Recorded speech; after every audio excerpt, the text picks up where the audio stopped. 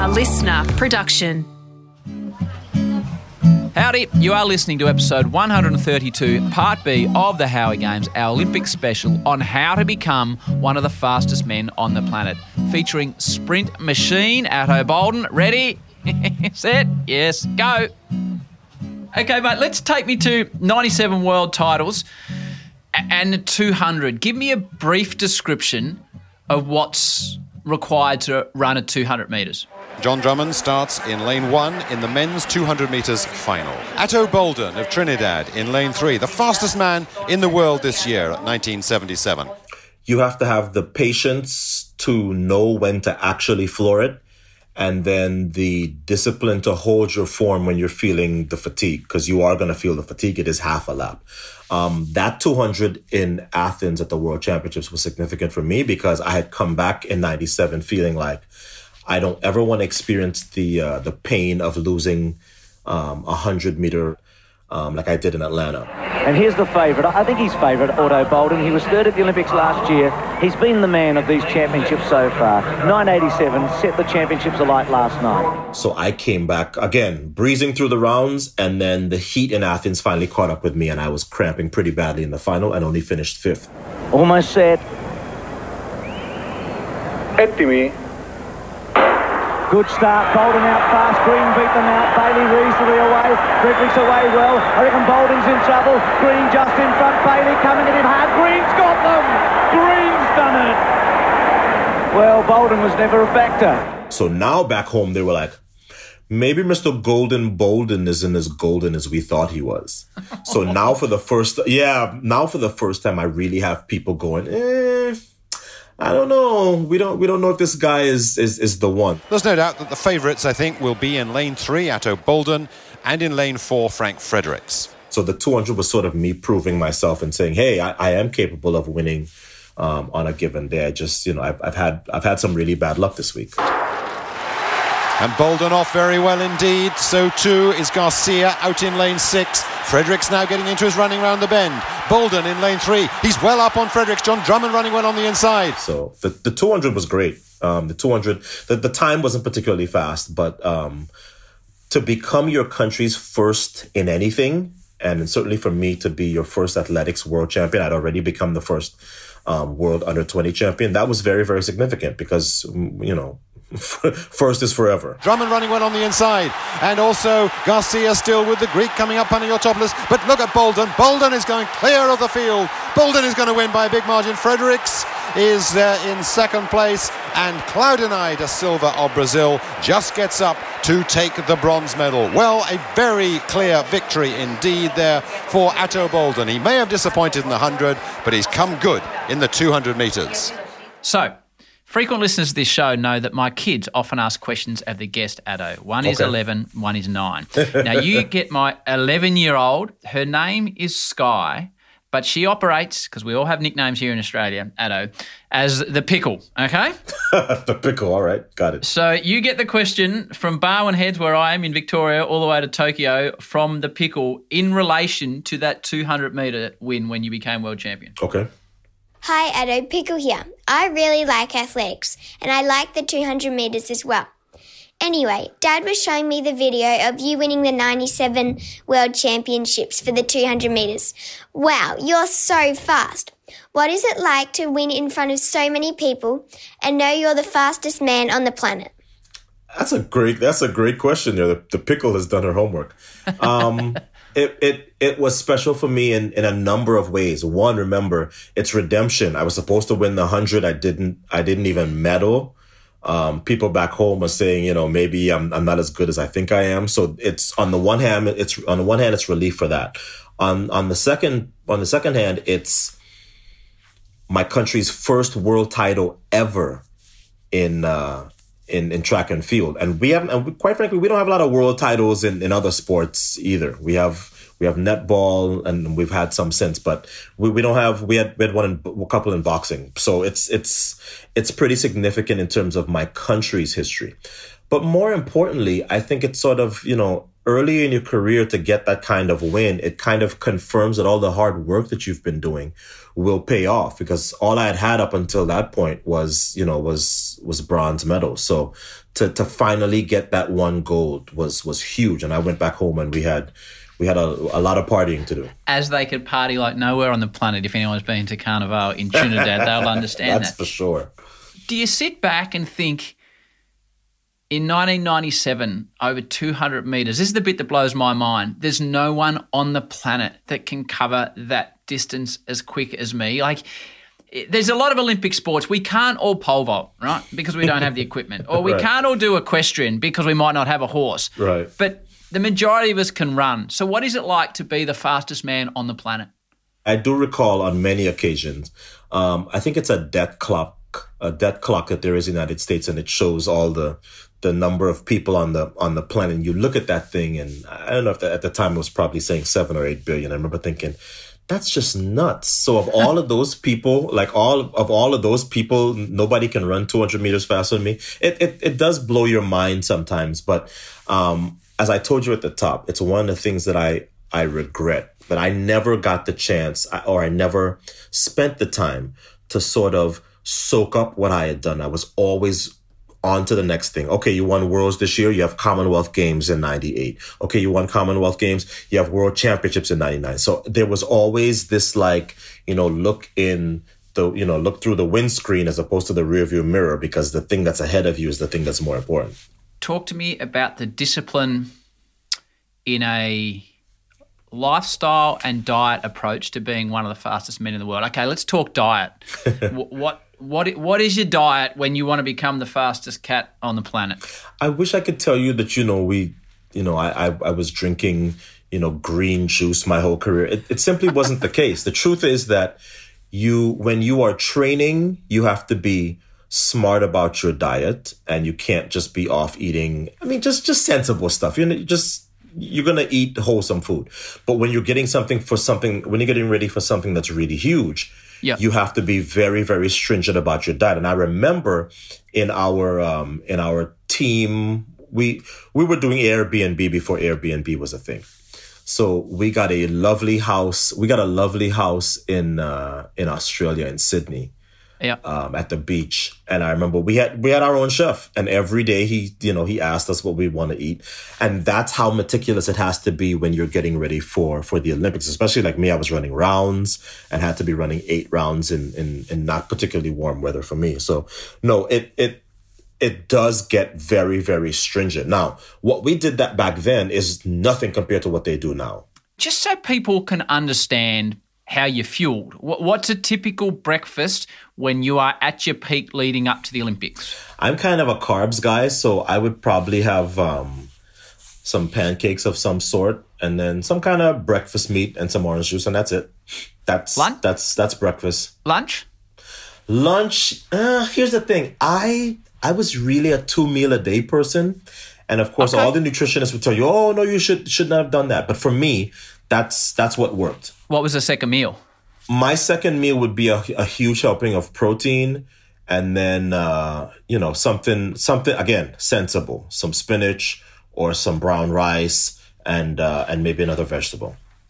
And what about? I think we've learned a lot in the last 15 years in the general population, the importance of hydration. Yes. Are you just taking in water throughout the day, or how are you keeping, and how hydrated do you need to be? I'm like a camel. You could line up 10 bottles of like a liter of water in here and I can just chug them. That's my gift. My gift is to be able to consume mass quantities of water. So yeah, nobody tried to keep up with me because I was Mr. Camel. I could drink more water than anybody else. But yeah, hydration is very important, obviously. Okay, take me to Sydney then. Take me to the men's 100 final, but take me through the day, Ato, like the processes, the procedures, and then I really want to break into the race and you break it down to me and explain to me what's required. So the men's 100 in Sydney, I presume you would have had to run a semi-final and a final on the same evening. Mm-hmm. So you wake up in the morning. Take me through your day. Okay, so the first thing is that Trinidad and Tobago had been providing a car for me. And the car was taking me from our house to the stadium and back. And for the first round and the quarterfinal, Maurice had been riding with me. So you were living with him? You were living with Maurice? Yes. He had one suite downstairs. I had one suite upstairs. Inger Miller was in that house. John Drummond was in that house. May have been one or two others that I'm forgetting. But yes, we had booked that house. And he's your main competitor? Yes. But he's also my clubmate. Yeah, okay, so how are you handling, before we get into the car situation, how are you handling the dynamic between two of the favourites to win the most storied race at the Olympics? How are you doing that? I think Maurice and I always separated who we were from what we did. So, yeah, it's not like I was walking around making eyes at him because he was my competition, or vice versa. It's like, look, whoever has the better race this evening is going to win, and no amount of staring down and any kind of silliness was going to change that. So no, we were fine. But I think Maurice was a little offended in retrospect because he was like, huh, what? Because I was like, you got to find your own car today. It's not even, I think that's not even gamesmanship. It was just me saying, you know what? My country is providing a car for me. It's my job to go out there. I don't need to be accommodating Maurice on this particular day. Okay. I love it. The day after, sure. So it was a normal day, except that I was coming off of an injury the year before. I wasn't feeling great through the rounds. I was feeling good. And I remember going to the track, and in the semifinal, I only got third. But it was kind of my plan because I always felt like in the finals, Maurice kind of keyed off of me. So I wanted to get out of the center of the race. As it turned out, because I got third in the semifinal, I ended up in lane 8. And I figured, this would be great because Maurice and everybody else was in the middle. I'd be in lane 8. And a contrast with Ato Boldon, who was disappointing in the semi. He's got to pick up the pieces 80 minutes later and try and run the race of his life. He was third 4 years ago behind Bailey and Fredericks. Under enormous pressure from his country. Being in lane 8 back then meant that this is before the gun came out of the speakers behind you. It used to be that the gun came from the inside, wherever the gun was, and the sound had to physically get to you. Huge disadvantage for me in lane 8. Wow. So I just... Because of the time the audio takes to get to you. That's right. It's that fine a margin. Huh. Wait for it. So I decide I'm going to guess the gun. I am literally going to wait until he says set and go when I think the gun is going to sound. And I guess correctly. So that's a secret I think I'm going to take to my grave until somebody writes an entire thesis on why I had to have guessed. Because by the time I moved, based on my reaction time, the sound of the gun hadn't gotten to me yet. It blew my mind. It blew my mind because I never thought I would see that represented in numbers. Because I thought I was the only person that knew that I had guessed. So anyway. So before you get to the start, I like the detail I'm after, let's go. The semi-final finishes, what's the gap between the semi-final and the final? Maybe an hour and a half. What are you doing for a year and a half? It's the biggest race of your career at this point. Yeah, we're in the back. Everybody's taking turns getting treated by our physio. Not a whole lot being said, just like, just small talk. But for the most part, everybody's kind of off doing their own thing. We're just back there kind of in our own world. But it doesn't, I don't think if anybody was able to see it like over a fence, they would think, oh yeah, these two are about to run for the 100-meter Olympic title. It looks normal because we're used to doing it.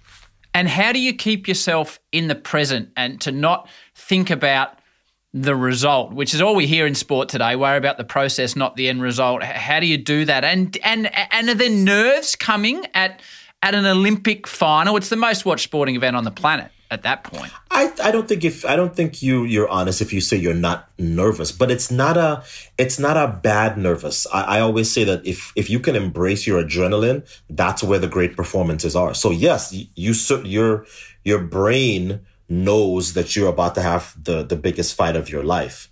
Your nervous system is ready to actually go out there and be the best it's ever been.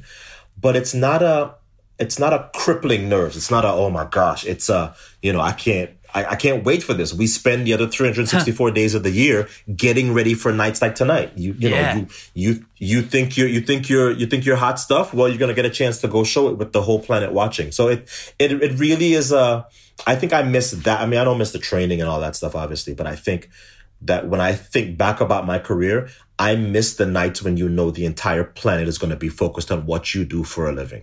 That's intense, isn't it? Because it is the entire planet. So you walk out into the Sydney Olympic Stadium, and I was lucky enough to be working there, and I got to go there. So there's 100. I think it was typically 112, 113,000 people in that stadium, and you walk out, and you are the 8 gladiators. Like, it's giving me shivers thinking about it now. It's so cool, Ato.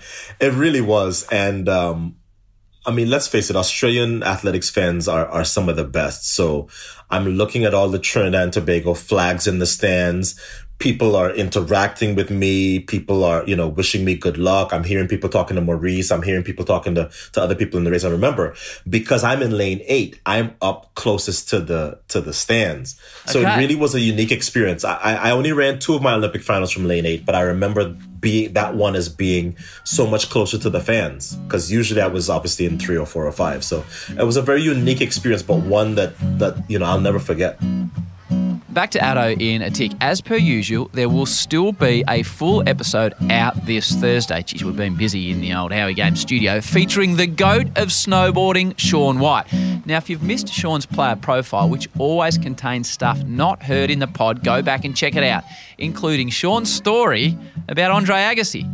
You'll have met a lot of what we would call famous people, celebrities, well-known people. Of all the high-profile people you've met in your life, Shaun, give me someone that's made an impression on you.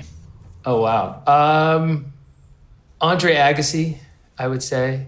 Andre Agassi has written the best sports book I have ever read, Open. Yeah, Open. Yeah, I read that. It was great. To have a career like he did and to write that kind of a book and just lay it all out. And, it's funny because when we met, I was shooting a commercial, and it was for American Express, and he was there with all these other Ellen DeGeneres and Halle Berry and all these celebrities. And like, he kept staring at me during the take. And I was like, what? Like, is there something on my face? And then like the cut would end, and there he is staring at me again. And I finally was like, what's up? Like, what's going on? And he's just like, I like your hair. Because that's been when I had the long, he's like, you're going to have that hair till you're like 80. But we hit it off, and I still call him from time to time for advice on things because he's been through it all. That's Shaun White from his player profile. Shaun's full episode drops this Thursday. On we go with Ato. So when they start to call you to the blocks, the physical work is done at this stage, and I presume this is where the mental side of things comes in. We nowadays, in 2021, it's all about visualization.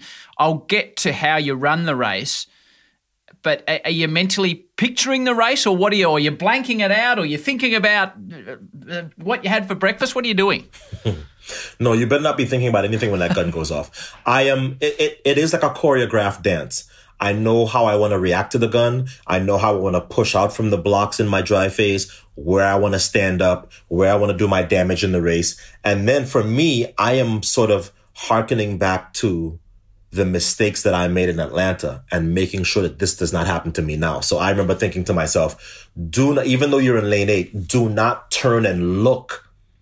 Because if it is a close finish, this and getting to the line with your chest first may be the difference between silver and gold, or silver and bronze, or bronze and nothing.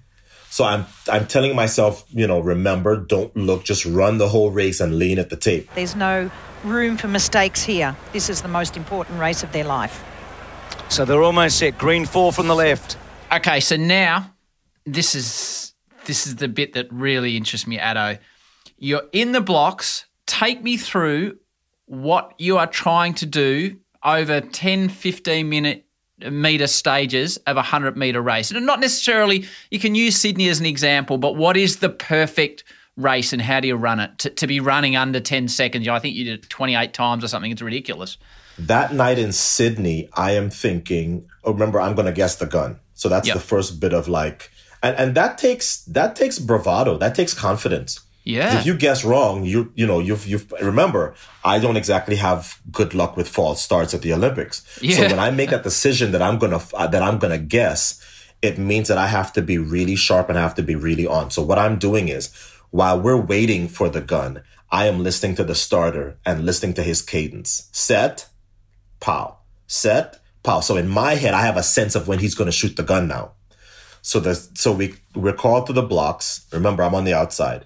The gun's up in the air. Set. And I decide, okay, I'm moving. And the gun sounds, and I go, ooh, that went well. Don't throw it away. Keep pushing. Settle again. Almost set. Away. Green, good start. Boldon got a terrific start out wide. Keep pushing. Okay, now stand up. Relax. Fight. And I lean, and there's Maurice, so I've gotten second. So when you burst out of the blocks, is it more arms or legs to get yourself going? More arms first. Okay. It's more arms in the early going. It's more legs in the later going. And you stay in that crouch. What's the purpose of the crouch, and when do you come out of the crouch? Right. So the way I explain it to my young athletes learning it for the first time, you're driving a Range Rover, and the Range Rover stalls on the side of the road. And now you have to get it moving. You're not going to push it from standing straight up. You're going to have some relative angle so that you can get your feet under you and really get this thing going. Because all you're trying to do in that part of the race is overcome inertia. So the reason why you stay on is because that's the best angle from which to push. You wouldn't push that Range Rover from here because it wouldn't go very far. Okay. That's the angle you want to be at to push. So that's why you see world-class sprinters push from that angle. And the act of keeping it that long actually started with Maurice and myself and my group, because it was my coach that sort of invented that. So at what meter mark are you at your upright position? In a perfect world, you probably want to be up at about 30, 35. I probably came up at about 28, 29, and Maurice probably came up around the same time. And at what point in the 100 is your speed at its maximum? You're probably going to hit your max speed between 45 and 50. Soon after you come out of that dry phase, you're going to hit your top speed about 45, 50 meters. By 55, 60, you're just trying to not decelerate so much that you can get to the line ahead. What's the top speed when you're at that high point? I think for me, it was low 27s. 27 miles an hour. 27 miles per hour for us. I think Donovan still has the record for like instant top speed. He hit 28 at one point, and that's even faster than Bolt did. Bolt had a faster average over the 100, but in terms of instantaneous like radar gun speed, I still think Donovan has that record at like 28.2 miles per hour, which is very impressive. And does your speed decrease because of fatigue? Does fatigue come in or not? Yes. Well, it's fatigue, but it's not in the sense of like a miler. Sprinting is anaerobic. So at some point you are going to go through your energy sources. Your muscles are going to run out of energy sources, and that's what causes deceleration. That's why training is so important, because if you train your muscles to be able to not be as fatigued in 100 meters. Green and Boldon, it's not going to be much in it. You're going to, that's where you get a Usain Bolt or a Shelly-Ann Fraser-Price. And how do you stick to what you're doing when as you said, you got that amazing start, and then you sense someone beside you, which was your mate and your training partner, Maurice Green. Mm-hmm. What happens when all of a sudden there's that sense of someone beside you, Ato? Oh, that's when you have to keep your nerve, because if there's somebody beside you, you are fighting them for the gold. Obviously, if you lose that battle, you get silver. But if you start throwing away your own race, then you go from gold to silver to bronze to you didn't medal, or maybe you're dead last. So there is a component of holding your nerve and holding your form, because that's what's going to get you to the line. Not tensing up, not trying to muscle your way down there, but the act of relaxation. And I think that's the respect that sprinters get. You have to be in this uber competitive thing where, 1,000th of a second decides first from third sometimes, or first from second. And yet, it's pretty intense. And when you get to the line, and like, what's the technique of what part of the body should hit the line first? Ideally, your torso. So that's why you see some people do this and twist. Karsten Warholm, who just broke the world record in the 400-meter hurdles from Norway. He's very old school. They used to do this. They used to twist at the line so that it forces your shoulder across. That's actually a very good method. A lot of people. I wasn't a great leaner, but a lot of people don't lean correctly. You want to lean across the line such that your torso breaks the tape. Green's got him now and moves away and runs 9.88. Confirms his greatness like Marion Jones with a brilliant win. We've got the two mates there, Green and Boldon. They've run first and second, and Boldon's inside 10 as well. Boldon had a great first 60, 9.87 Green and 9.99 for Boldon. Thompson third in 10.04. And then bang, it's finished. It is literally like that. You are in this stage, you're the second fastest man on the planet, which is an incredible achievement. Is that enough? No, because nobody trains to be second. I mean, what are you going? You can't hand back the silver medal. It's still a heck of an accomplishment. But if you want to see disappointment in 100, don't look at the medalists. Look at those who haven't medaled. So, the bronze medalist is just happy he or she got something. The silver medalist is probably, as Jerry Seinfeld says, the hardest medal to win, because you're like, oh, I was right there. He has a routine about that is so accurate. It's funny. Although I think I have a problem with that silver medal. I think if I was an Olympic athlete, I would rather come in last than win the silver. If you think about it, you win the gold, you feel good. You win the bronze, you think, well, at least I got something. But you win that silver, that's like, congratulations, you almost won. Of all the losers, you came in first of that group. You're the number one loser. No one lost ahead of you.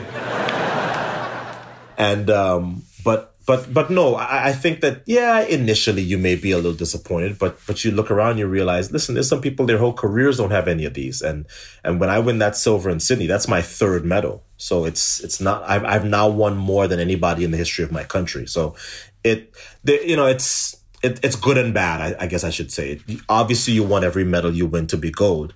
But at the same time, you're getting a lot of love from back home from people who are going, hey, you just continue to pile up the medals. So retirement for an elite athlete, doing some reading, you mentioned you're at 2004. Did I read, Ato, that you unfortunately had an accident, an automobile accident at some stage? Yeah, in 2002, I was back home visiting my dad, and on the way back home, a drunk driver hit me head on. And that was effectively the end of my career. I didn't retire until 2004. But that was effectively the end of my career, because I was never the same. I was always injured.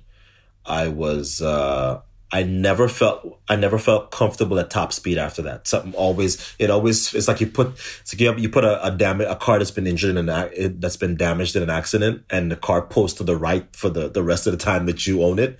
That's what it felt like to me. My body never felt like it was in alignment after that accident. You mate. Thank you for the full description of what's required. I think when you're injured with your hammy, you started on the BBC for the first time, and you've made an incredible broadcasting career. How'd you go? Like, first time you stepped into a commentary box, were you edgy? Was it for the BBC? It was. It was 1999, and I was injured. It's the only meet I ever missed due to injury, and I remember thinking, I could do this. I think I'm more comfortable in a commentary box than I am in starting blocks, to be honest. I come from a family of talkers, so it never felt weird to me. And you know how discerning the British audience can be. Yes. And I think the fact that I was well liked early there, I think was my incentive to keep going.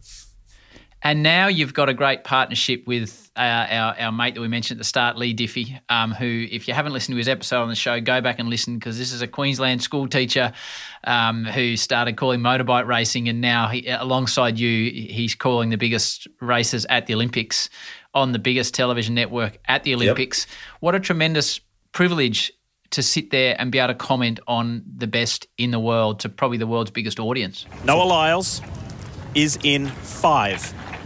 When you come to the Olympic trials, you almost discard the paper. You trust what your eyes are telling you. Yeah, and people ask me all the time, oh, don't you miss track and field? And I go, how can I miss it? I am on every recording made of anything that's significant, certainly for the United States. All of those Usain Bolt races, that's my voice calling all those world records. Here's Tyson Gay. Here's Blake. Here's Bolt.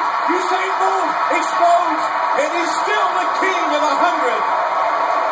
You cannot count out a guy who came here and performed just like he performs every time he's on the big stage. That's the second fastest time he's ever run. And his advantage is this time. He came here, he didn't even have to run the best race he's ever run. Everybody else had to run a personal best just to compete. And, as I said at the beginning, I get to express my passion for athletics through that medium. So I don't feel like I miss a thing. I don't miss a thing. I can't run anymore. I'm almost 50. So now I get to express my passion for my sport through television. And you look at Bolt, 9.58. Were you there that night? Oh, yeah. I was there. I was in the building for every single world record he ever set, including the first one in New York. Set. There's the start, and Bolt got a good one. Engaged right with him and sells himself a foul. Bailey's there too. But here's Bolt. Bolt charging to the front. Gay's coming but can't catch him. Usain Bolt. Look at the time. 9.58 world record. I told you, Tom Hammond, we were going to see a 9.5 tonight. The wind is okay. In fact, ladies and gentlemen, it is into a headwind. There is no one on this planet or any other one that we know of that has ever run that fast. So as the man that's been there and done it and lived it and run a 9, what did you do, a 9 yourself? 86. So you've run a 9.86. I can remember when that 9.58 flashed up, and it was like, oh, there must be something wrong with the timing system. For a man that's lived it and breathed it, what does that time mean to you? What's funny is that of his three fastest times, the 9.58 world record is not even the most impressive one. The most impressive one is the one everybody else remembers as well, the one from Beijing, where he gets the 70 meters and starts like beating his chest and going, where is everybody? I thought this was supposed to be a race. That is still the most impressive 100-meter race I have ever seen in my life. Because, I mean, in real time, I said on our air, I think he just threw away 9.59. Here they come down the track. Usain Bolt sprinting ahead, winning by daylight. And setting a world record, 9.68. The wind is okay. New world record. How easy was that? It no longer is good enough to be sub 10. They have now gone into the realm of video game times. 9.69 for Usain Bolt, and he made it look easy. I have never seen another 100-meter Olympic champion run that easy. He dominated this field. This has never been seen before in Olympic history, ever. It's not even close. He's able to celebrate 15 meters from the finish and still destroys his own world record of 9.72. I think he possibly, Tom and Lewis, threw away a 9.59. So, I mean, I got sort of vindicated the next year when he ran 9.58.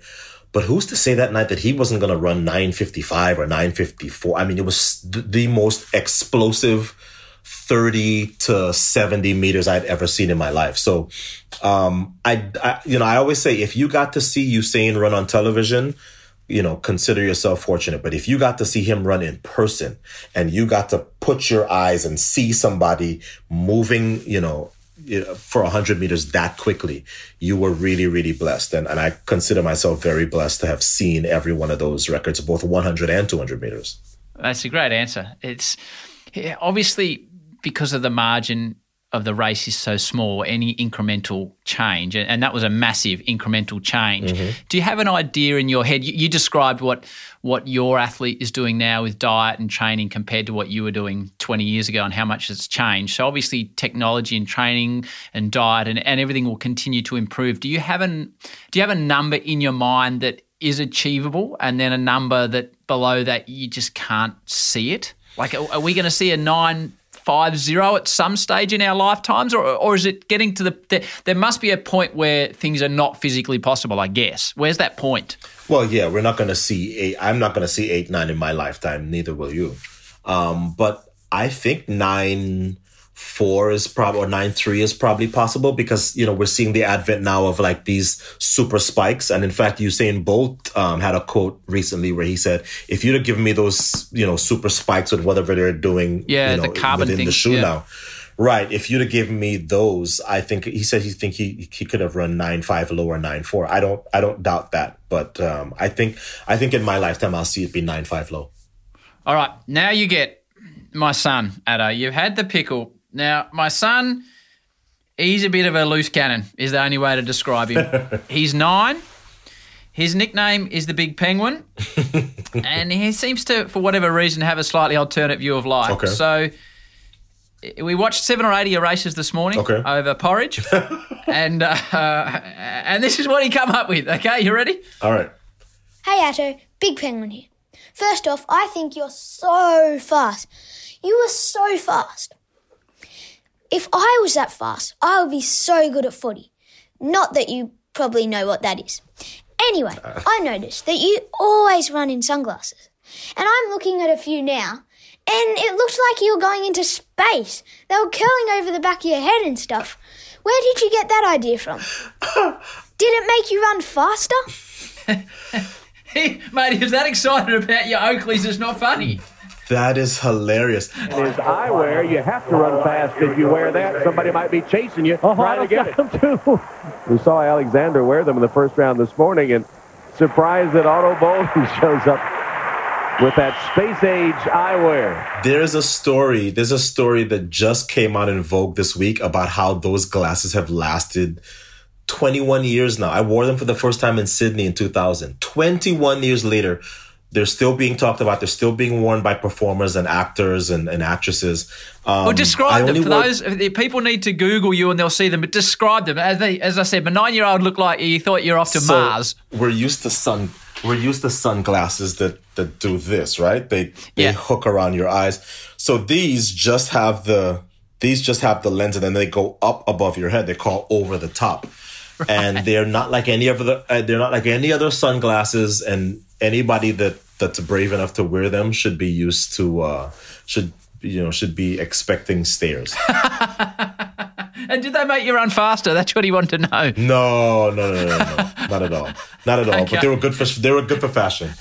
Hey, mate, you've been great with your time, and I've loved the discussion for two blokes that haven't met before. I really appreciate it. I asked you about advice to your athletes earlier on, but I'll ask you a similar question. But we are blessed to have a lot of kids listen to this show with their parents. And at the moment here in Victoria, where I'm in, we're in lockdown, so they can't do what they want to be doing, to going to footy or soccer or tennis or cricket or aths, etc. But for those that do want to achieve something, Ato, and it doesn't need to be in the athletic field, it can be as a pianist or a bricklayer or whatever, but a young kid that is listening with dreams in their mind, from all your amazing experiences, what advice would you give them? I think that many people tend to listen too much to detractors. And I think, maybe you would look at me and you would think, oh yeah, you've always had, all sorts of support. No, I had people in my own family who said, you should probably go get that law degree because, you're a good talker. There's no real future for you in track and field. And I think back to how you have to be so driven and you have to be so sure about what you want that when the detractors come or you start having a hard time along the path, that you go, it's okay. I'm working towards something and I know that at the end of it, it's going to be there. And the way I express that to my athletes is I say, okay, what if I told you that at the end of a 300-mile trip, you're going to have a pot of gold sitting there waiting for you? You wouldn't worry about mile 1 or mile 3 or mile 200 because and that's what champions have. Champions have that commitment and that they have that surety in their head. They're convinced, right? Champions are convinced. They're convinced that at the end of it, they're going to have the championship. They're going to have the medal. They're going to have the record. And so many people, the minute that things get, a little uncomfortable, they go, oh, well, this is it. I can't possibly go on. It's like, no, remember your 300-mile journey and be confident that at the end of it, you will get the reward. Brilliant advice, Ato. Mate, stay safe. I appreciate it. Thanks for taking me into the world of what's required to be one of the fastest men on the planet. I've enjoyed every moment of it. Thanks for having a chat with me on the Howie Games, mate. I really, really appreciate it, Ato. Real pleasure to be with you, Howie. Stay safe. Peace. You too. Take care. Well, now you know just what is required to run sub 10. So, get training, hit the gym, knock out the Olympic deadlifts and the big quad-busting squats, and remember the Paris Games are only 3 years away, so you better get to it. Thanks to Ato for sharing his story and his incredible insight. What a true gentleman. And I can tell you, talking to Ato over Zoom, he is still a seriously fit-looking customer. Thanks to the great man, Lee Diffie, from episode 130 of the show, who organised Ato to come on the pod. On your guru, Das got this one done on a very tight schedule. If there was an Olympic event for speed podcast editing, he would be a gold medalist. Too bad he can't hit a fairway with his driver. I guess you can't be good at everything. Thanks to you all for your continued support of the show. Until Thursday with triple Olympic gold medalist, the GOAT of snowboarding, if you don't mind, Shaun White. Peace and love. And we can do it if we try. If we try. If we try.